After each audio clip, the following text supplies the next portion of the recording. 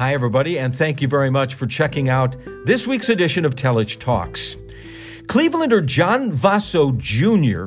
is a former professional bowler who spent the majority of his life in the business world. He did real estate, but mostly spent a great chunk of time dealing with title insurance. But John, like so many of us, has been affected by cancer. In fact, he was inspired by the heroic battle that his tiny little nephew, Richie White, had with cancer. Richie lived just 4 years, passing away in 1991. Well, that led John to a challenge, embarking on a big quest. A big challenge in his mind was to write a book and closely follow the journey of 23 different individuals, these were grown-ups and kids, in how they dealt with all forms of cancer. That led to the publishing of a book called Today's Heroes, Surviving with Style. The book has been out for more than a decade. And on today's episode, John will talk about many of the memorable individuals who opened up their lives to John in order to help him write the book. Also, in something I might jokingly refer to as burying the lead, remember John was a pro bowler? Well, 3 years ago, John suffered a stroke. But you can't keep this man down one bit. Stay with us. During the interview, late in it, he talks about how he battled back from the stroke and how bowling gave him hope and encouragement, and how it all came together for him on one glorious time out on the lanes. So, without any further ado, John Voso Jr. on this week's Telich Talks.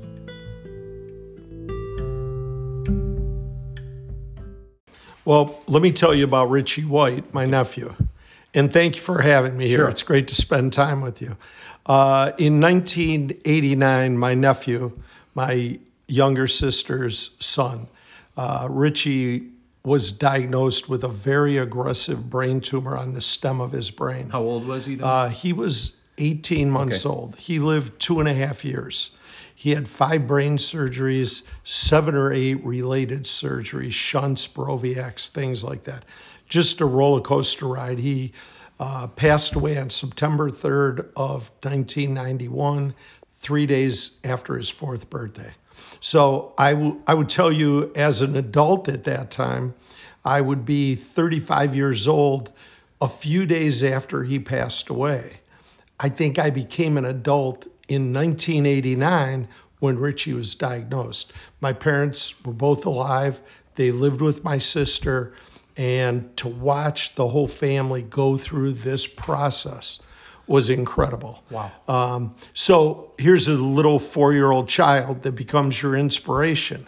And he dies in 91. And I had thought about writing a book ever since I grew up on the east side of Cleveland. I thought a Collinwood kid who didn't go to college, what a great idea. And I had this idea of writing a story about cancer survivors and how their life changed. Okay. And that happened in the mid-2000s. Okay. So the project really started around 2005. And I reached out to some children that I knew that were diagnosed, some adults in my life. I asked them to write a page. These folks wrote a page, couple pages.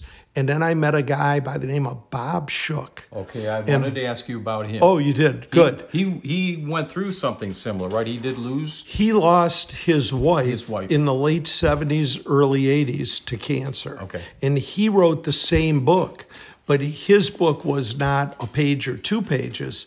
There were like 13 chapters, and they were long chapters. And from writing that book, and he was an insurance guy, and I'm a title insurance guy, Bob has written over 40-some books. Okay, he's had New York Times bestsellers. He wrote the Longaberger book. He wrote the Longabergers, the family here in Ohio? Yes. Okay. When Dave was dying, he wrote that book. If you see it, and it's written by his daughter, but it was penned by Bob Shook, and he's mentioned. Oh. He did Mary Kay's cosmetic books. Oh. And the interesting thing about that is they print about 2,500 a year for new people that sell Mary Kay. Yeah, it's all so within that the is industry. that's an annuity for him. An incredible writer. I met him through a public speaker, team building guy that I could talk to for a half hour about him. But Bob was there, and I told him I was writing a book, and he was gracious enough to invite me to Columbus. Okay. He looked at my 11 stories, and he was dead honest. He said, these aren't very good. I don't know that people are going to read them. These folks really don't know what to tell you. And he goes, you're a sales guy. Why don't you write down the questions that you want answered so that there's uniformity? A little bit of an outline for Yeah, these people. and I realized that I had to do some interviewing. So I wrote down 12 or 13 questions. I sent them to Bob. He elaborated on the questions and added a few more. And not every story touches on all 13, but it was systematically, it was a good format. I see. So I started in '06 interviewing people, and here's a motivator for you. It's probably early 2010. The book was published and released on May of 11. One of the teenage kids who are now in college wrote me an email and said, hey, how's the book coming along? And it became a great motivator. And that was Matthew Cordy, who went to Toledo, who's still up in Toledo, I believe. And I said, I have to finish these books. These people are sharing very intimate stories. You really owed it to them. I owed it to them. And originally it was going to be 51-page stories. It ended up with 23 stories, I think 145 pages of text in the book. And Little Richie was the guy that motivated me to do that. He's been my hero in life to go through everything he went through at such a young age, and me to watch my sister, my brother-in-law, their family. My mother died about a year and a half later. Her heart was broken. She buried a grandchild. Really, never want to do that. Not the path of life. You know, she said, I'm supposed to bury my parents and you're supposed to bury me, and so on. But so the book was written in '05, started to be written. It was finished in '11. And, I still have a few hundred copies. Mm-hmm. Today, I don't even try to sell the book. If anybody listening to this podcast needs one of these books, I'm sure that John will ask for a phone number or email address. Yeah. I'd like you to reach out to me, and I'm more than happy to supply that to you. It's a labor of love and deep emotion that comes. I can see it on your face just recounting what your mom had to go through, and what the family members were sharing at the time of this little boy who only had 4 years on this planet, but yes, certainly left an indelible mark.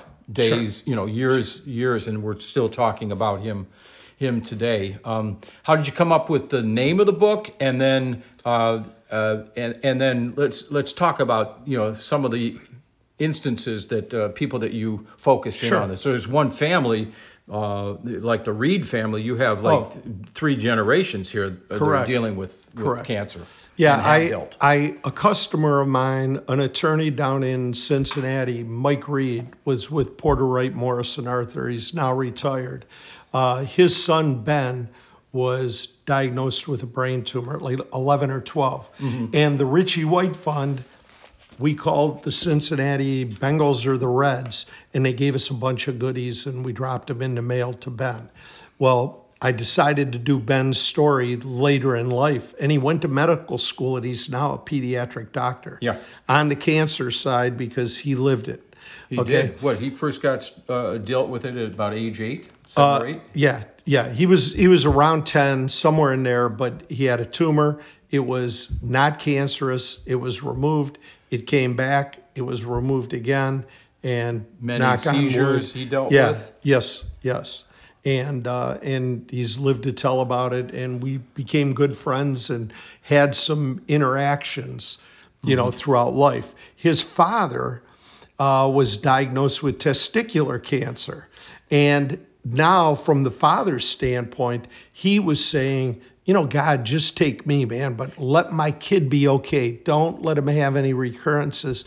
And Mike had one testicle removed. And if I could Mike tell Reed. Mike Reed, the attorney, but he said this to me when I was being interviewed. His brother-in-law was a surgeon at Indiana University Medical Hospital. And he said, Mike, we're going to go in and we're going to find out if you have cancer in both testicles, you're going to wake up and not have either one. And he goes, and if you just have one, you have a chance of getting it again.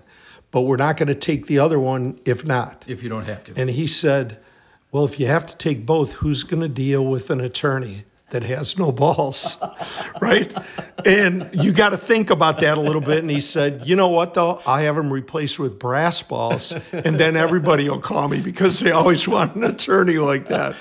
So, and Mike is very good. He shoots, he hunts. He's a great outdoorsman and a downhill skier. His mother was diagnosed with ovarian cancer, and shortly after the book... That's Laura. Yeah, Laura. You're good. Shortly after the book was published, I had a party at my house, and about 15 or 16 of the survivors showed up at my house for a picnic, and I got to have Ben and Laura's husband, Tom, who's now deceased. You know, Mike was there, his wife, and I had other people there, from the young kids to 80-year-old people that were, you know, part of the book. Well, you know, it's just amazing as we sit here and talk, John, is that, man, it's just everywhere. You know, so many lives are touched or intertwined by cancer in so many different forms. But it's really heartbreaking when it's the little ones. And, you know, we spoke earlier about, you know, young little Richie. White, young Richie White, 4 years of age, you know, to be taken. Yeah. But what an impact he had. Oh, yeah. And you know, I just had breakfast with my sister today. There's going to be a party on July 9th. We will be entertaining the children at the Cleveland Clinic in oncology, active oncology, or just off of it. And we do a Christmas party every year, which the last couple of years we have just bought gift certificates and delivered them because of the pandemic. So we'll just see if it's safe to go back to the clinic. But we're doing a picnic this year, which is sponsored by the Richie White Pediatric Family Fund. If I could just say this, we were blue-collar kids growing up on the east side of Cleveland. We weren't going to put a wing on the Cleveland Clinic. We wanted to start a fund that would make kids smile. I see. And that has been the basis of it. We've done 2 fundraisers since 1992. So we have raised money through word of mouth. Sometimes a parent whose child will be at a party will write us a check. It's not our deal. Yeah. And the whole idea of the books were to take half of the proceeds of the books and give it to the Richie White Fund. And so it really has made an impact, and the heart's always in the right place as you move forward with this. And so many people over the years, you know, because it's been, you know, 12, 13 years since 12 years since you know, the book came out in 2011. Correct. And so it's been a while, and so there's been opportunities for the individuals that were written about or wrote their own stories back, let's say, in 2011. Let's talk about a few that have kind of morphed, you know, as their lives have gone on. What stands out to you of 1 or 2 or 3 of these? Well, there's a gal by the name of Shannon Elfers that was like West Side.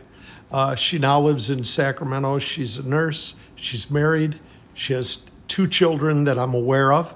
I was invited to the wedding, and I flew out to Sacramento and saw her and her husband, who was in the Army at the time, get married. And I haven't seen her since probably 2011 or 12, something like that. But she's healthy. I see her on Facebook. There's a young lady by the name of Rachel Smith. Rachel lives towards Huron, Ohio. She had leukemia. Now, here's a real interesting story. Rachel is as tough as any football player that you know. She was driving. She was bumping herself and becoming bruised. And she jokingly said to her mother, I probably have leukemia. Mother said, don't talk like that. Yeah, that's not the joking matter. They end up going to the clinic. between going to the clinic to take some tests and driving back to the west side of Cleveland in Lorain County, she got a phone call that it was leukemia, and she was rushed back there. And Rachel and Shannon, and there are a few other children that are on the front cover. They're all grown up. They're all well over 20 years old now. But she's married with a couple of children.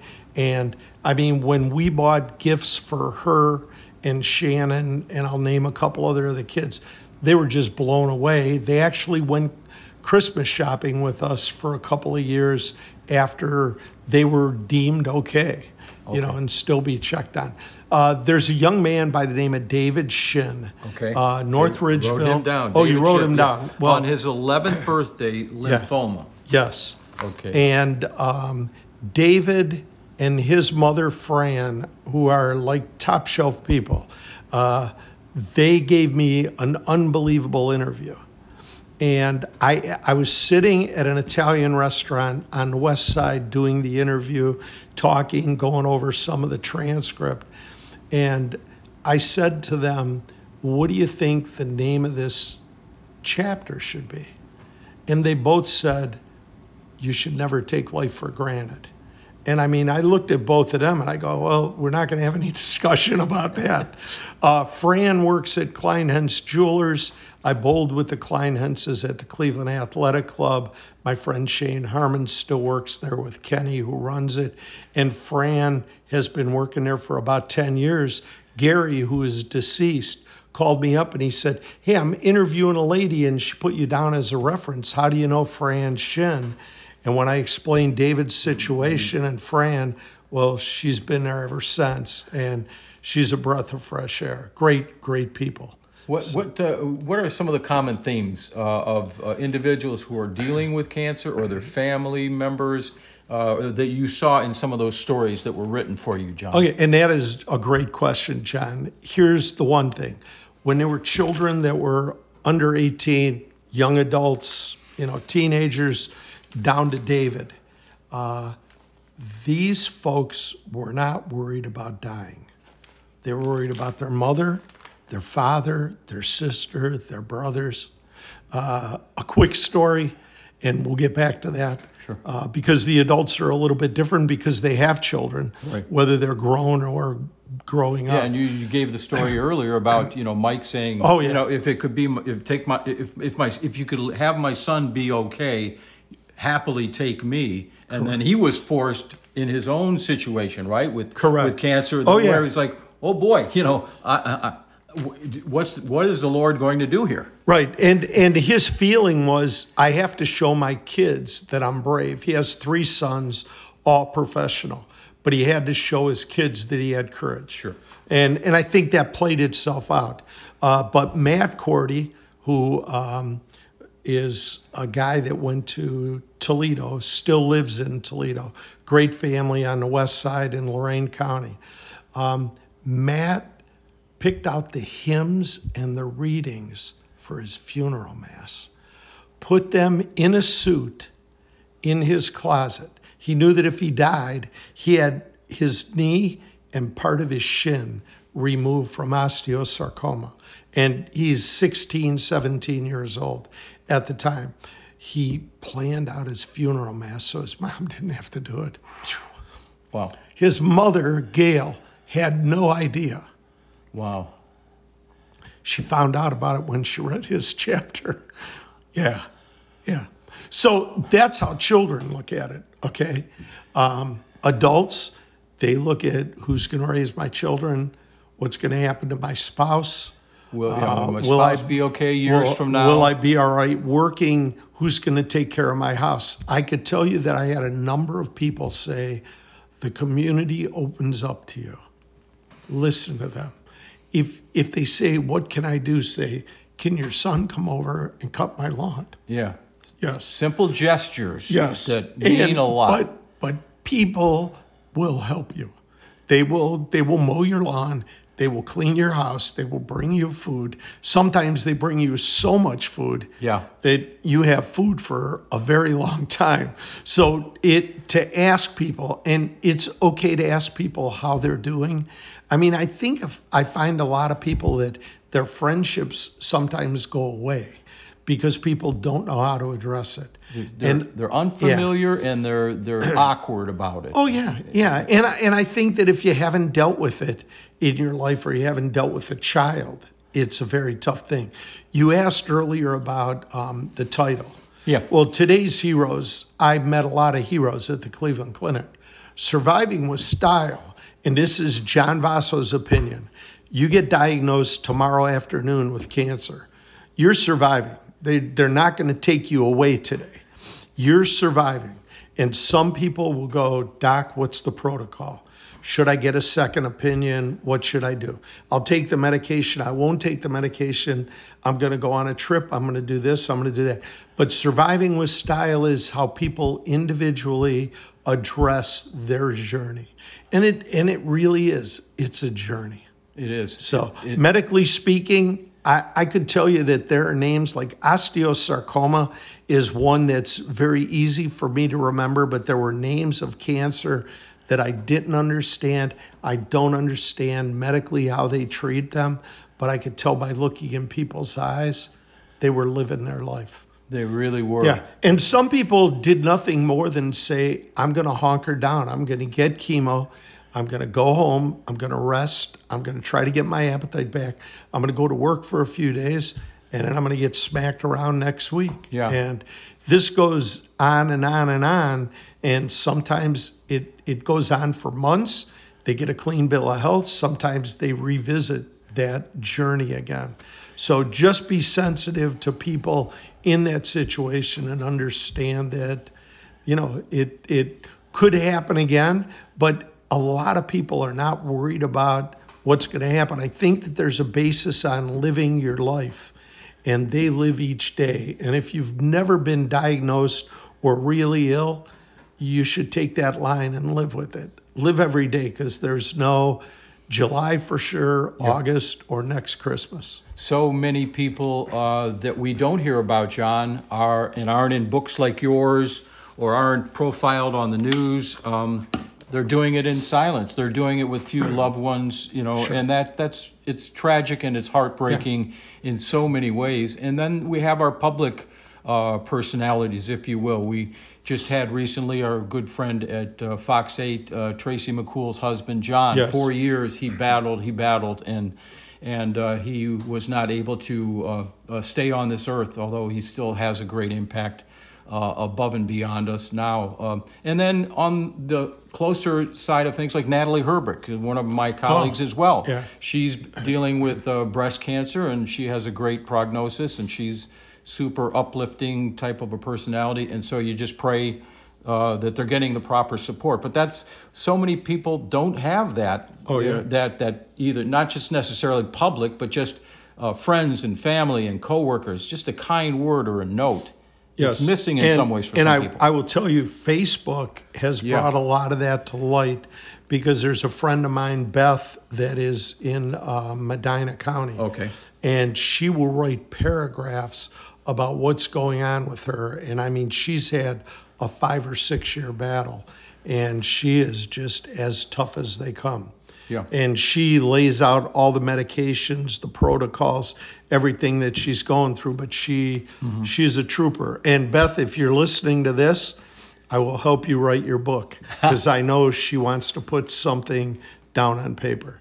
And I'll throw another commercial out there. I met Beth through a group called Ears to You. Ears to You is run by a lady named Ruth Crane, who is a cancer survivor, who sat in the hospital with a bald head and called up her husband and said, "Bring me a wig, makeup, and my earrings." And that night she vowed, if she got better, she was going to do something. And her give back is earrings that they deliver to hospitals to oncology departments. And it doesn't matter if you're a guy with one earring or two, or you're a gal and you want both earrings. There could be an earring There for you. are a handful of jewelers that carry these earrings. They're $10. They're non-allergenic, so they're good earrings. A specific symbol or? No, they're just different. Everybody likes a different thing. But that was somebody sitting in a hospital room, not feeling sorry for themselves, right, but being uplifted by putting their makeup on. Yeah, and going on and facing this difficult future with a brave outlook on life. Exactly. The one thing that we seem to be somewhat of a recurring theme with some of the individuals is they're brave and they make good progress, but there still is always that feeling in the back of their heart or mind that perhaps if they're put into remission or deemed in remission, that the cancer could come back. And there was one lady here, I believe it was Jan Holenbeck. Oh, yeah. With the many scars. Tell her story. Oh, yeah. Well, Jan was in the title industry through a piece of software. Okay. And I met her the month after 9/11 on a treadmill in Palm Springs. And we became buddies. So every year we'd see each other at these national conventions. In 06, 07, we were in Chicago, and I told her about the book. Actually, let me step back a second. We were in San Francisco in 06, and I asked her to go out for a drink. Okay. She lives outside of Seattle, Washington, in Burlington. And I said to her, "You want to go out for a drink?" And she said no, and she had a bandana on. But, she was like a wild child from the 70s like we were, so I just thought it was stylish. Well, here she had been diagnosed with breast cancer. She had lost her hair. She was working the convention, going back to her room, sleeping, following up on leads, and just doing what she had to do in San Francisco. She called me shortly after that. She apologized that she didn't take me up on a drink and shared with me what was going on. I said, "I'm writing a book. I would love to have your story." So I interviewed her, and if you get the book, you're going to see a couple pictures of her in Croatia and Italy. Well, Debbie and I have been to Italy and France with Jan and her husband, Doug, 2014, 16, 19, and 22. We have spent 4 days to a week, whether it be Sicily, the hillside in Beaune, France, or Cinque Terre in Italy. The Five Terraces. Yes. We have spent time together. We communicate like every month and a half. But she was a lady that she just bared down and took her medicine and let it beat her up. And she lived off of it, and she fought back. And, for Jan, you're looking at probably 2006 or 2005 being diagnosed. We're in 2023. And I know that she's headed back to Italy in September with her son, John, and her husband, and they're taking his family there. So great friends. That's amazing that, first of all, you met through work, and then this cancer that you were on a big project writing or starting to write a book about. It's linking you, and then you're real good friends as you go forward. This devastating disease that has stricken so many people, and yet in some poignant and ironic way, it brings people together. Yeah, it's a big fringe benefit. Jan and Doug have been to our house before, and we've been to their house out in Burlington, Washington. They were on their way to Washington, D.C., and they flew to Cleveland. They rented a car here and ended up driving the rest of the way. But, they're great love and friendship. Also reading in the book about Bonnie Hartle. Yes. She said, "Cancer is my new job." Yes. Bonnie Hartle was a cousin through marriage to a guy named Jack Loney, who is like the second story in the book. And Jack is the only one of the 23 people that has passed away. And he died at 89, and that could have been 5 or 6 years ago. A really good artist from Northeast Ohio that would paint your boat, your car, your home. And I'm not talking about the exterior. He would do a painting of your prized possessions. And I got introduced to Jack, who introduced me to Bonnie. And Jack was a poet. He was a naval officer during the Korean War. Turned out to be a great friend. Bonnie and her husband lived outside of Columbus, Ohio. And Bonnie was like, look, I just got to help myself get cured. Yeah. And so many of us are so busy running around in life, we don't take time to rest well, to eat well, or to exercise well. And these folks, like Bonnie, that was just a matter of, I'm going to do whatever they tell me to do. She didn't question the doctors. And, and she was probably in her early 70s when I interviewed her. John, so many of these people in this book have shown great courage. And I would say, wow, an adult, great for you, and this is wonderful. But how about some of these kids that, and of course, if we go all the way back to a little boy just living 4 years, I'm sure fought with his best zest for life as possible. But how is it that these kids can have so much courage fighting this? I think... And optimism. Yeah, as you get to, there's a great saying, the more stuff you own, the more stuff owns you.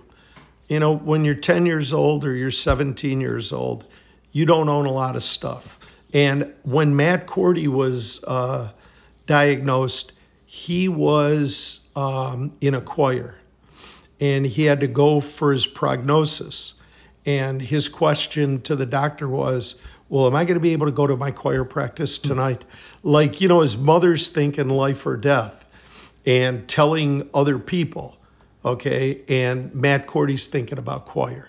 So they're more in the now. Yeah. I could share with you being retired. I'm more in the now today.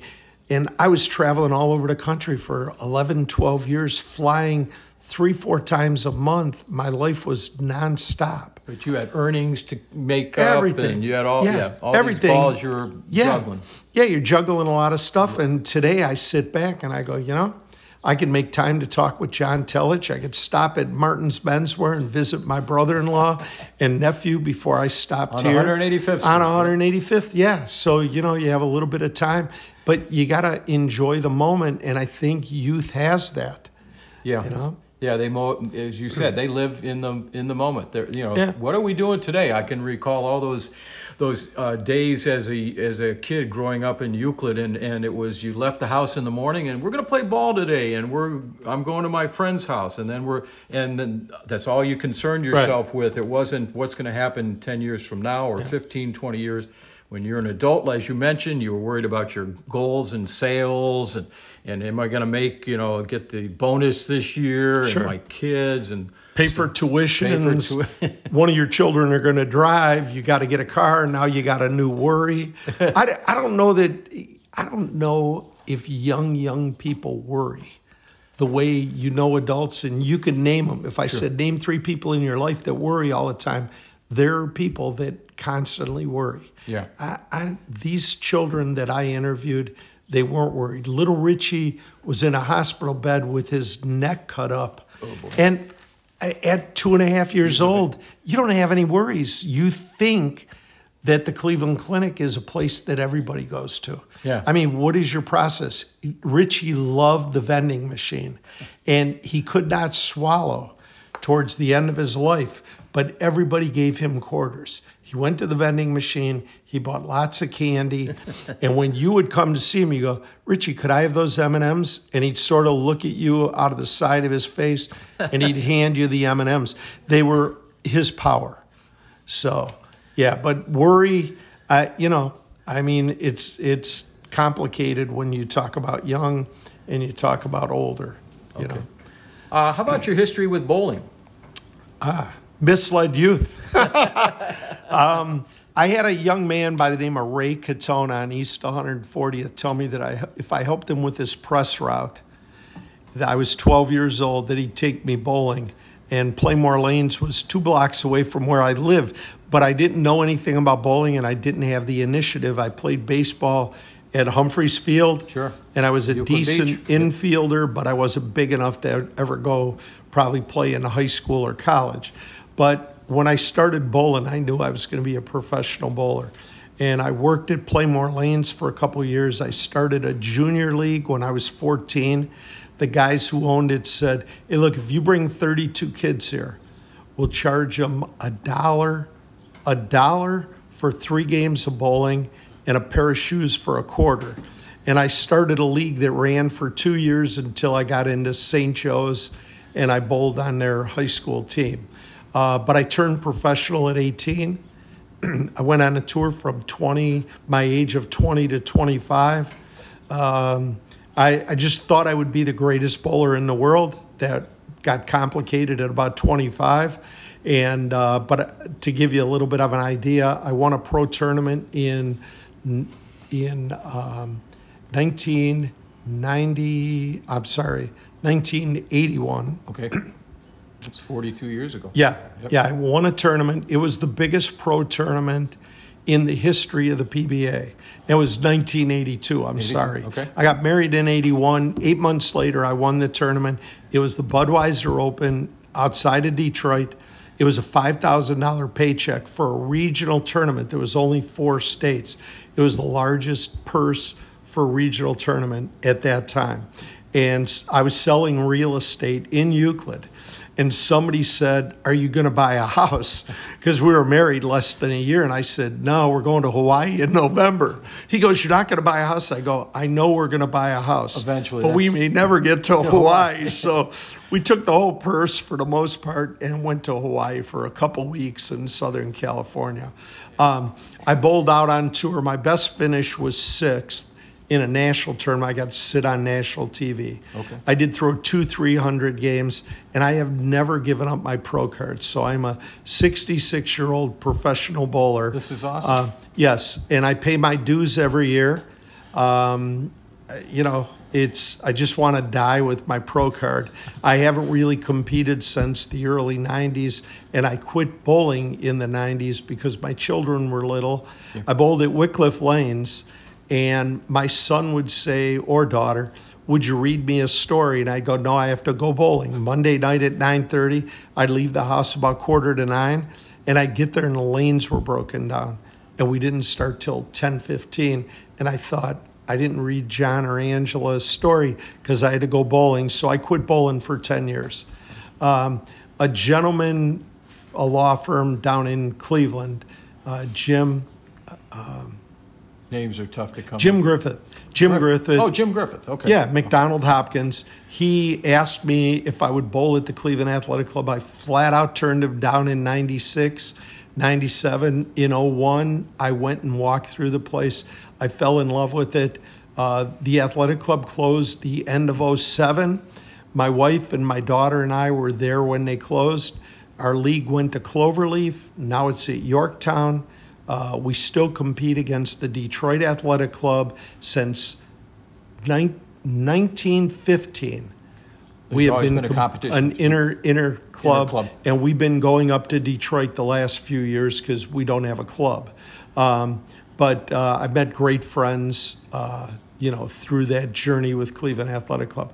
I'll share this with you. I've had 7 300 games before April 5th of this year. I had a stroke 3 years ago on April 5th of 2020. I go bowling on April 5th of 2023. There's a gentleman that bowls at Yorktown in the league next to us. Joe's 63, 64, had a stroke in 2021. And I got to be friends with him because one of the bartenders there introduced me. I walked up to him. I go, hey, Joe, how you doing? He goes, good, John. How about you? I go, good. I go, just want to let you know, today is 3 years since I had my stroke. And he goes, wow. He goes, well, you're doing okay. I go, yeah, I'm getting by okay. I shot 192 that night, 179. In the third game, I threw 12 shots, as good as I've ever thrown 12 shots in my life. And I had done it 7 other times. I got up in the ninth frame, said, if I throw this strike, I know I'm going to strike in the 10th, 11th, and 12th. And I did throw the strike in the ninth. I got up each time in the 10th frame, the 11th frame, and the 12th. And I have a bowling coach named Phil Cilia, and his son, Phil Cilia Jr., owns Custom Fit Pro Shop. I got up and I said, Phil, I'm just going to let gravity do its job. I threw the 10th one. I threw the 11th one. I got up for the 12th shot. I said, Phil, gravity, Mom and Dad, I love you. And I threw an absolutely spectacular shot that people captured on video, posted on Facebook. It's as close to a near death or a spiritual, all rolled into moment. One. Oh, yeah. Yeah. And there were two guys that came up to me that were in tears that I bowled with. And when I told them that it was the 3-year anniversary, because nobody in the league knew that it was 3 years. I knew and I told Joe. So after a couple of them knew, they were just awestruck. I averaged 193 this year. The last couple of years, my average has been under 200, but I averaged 200 from 19 years of age, through 63. And so, you look great. I feel good. I feel good. Yeah. And I'm grateful. I want to tell you, it was difficult learning how to walk again, and not to say I'm not 100%, but there are a lot of things that you can do. I just am gifted with good hand-eye coordination and a very straight arm swing. So I could actually hit down the lane 40 feet pretty consistently. But there's more to do on the lane. So. Boy, is there video of that? I'll show it to you after. I got to see that. I mean, to do that on the anniversary. Oh, yeah. Well, that was, like I say, it was a spiritual moment. Something was working here. Yeah. Wow. I agree. What a way to end this interview. Yeah, well, John, thank you for your time. I really appreciate the invite. My pleasure, and much kudos to you for what you've done on writing this book, and I hope that more people get a chance to check it out, or in the very least understand that there's people like you out there that really care about those that are dealing with such a devastating thing that cancer can be, and there's hope. And that's what you provided with this book, and these people, by opening up their lives, have shown that there's hope, because 22 out of 23 of the people featured are still with us, and the one gentleman went to 89, which I'll sign up for right now. And he did not die of cancer. He had prostate cancer and he had skin cancer. Sign me up. And when his wife called me and told me that his heart gave out, I thought, well, he lived it all. He lived it all, and that's what I would tell all of you. Just it's one day at a time. Enjoy it. Cherish it. Enjoy talking to you, John. Thank you, John. Yep.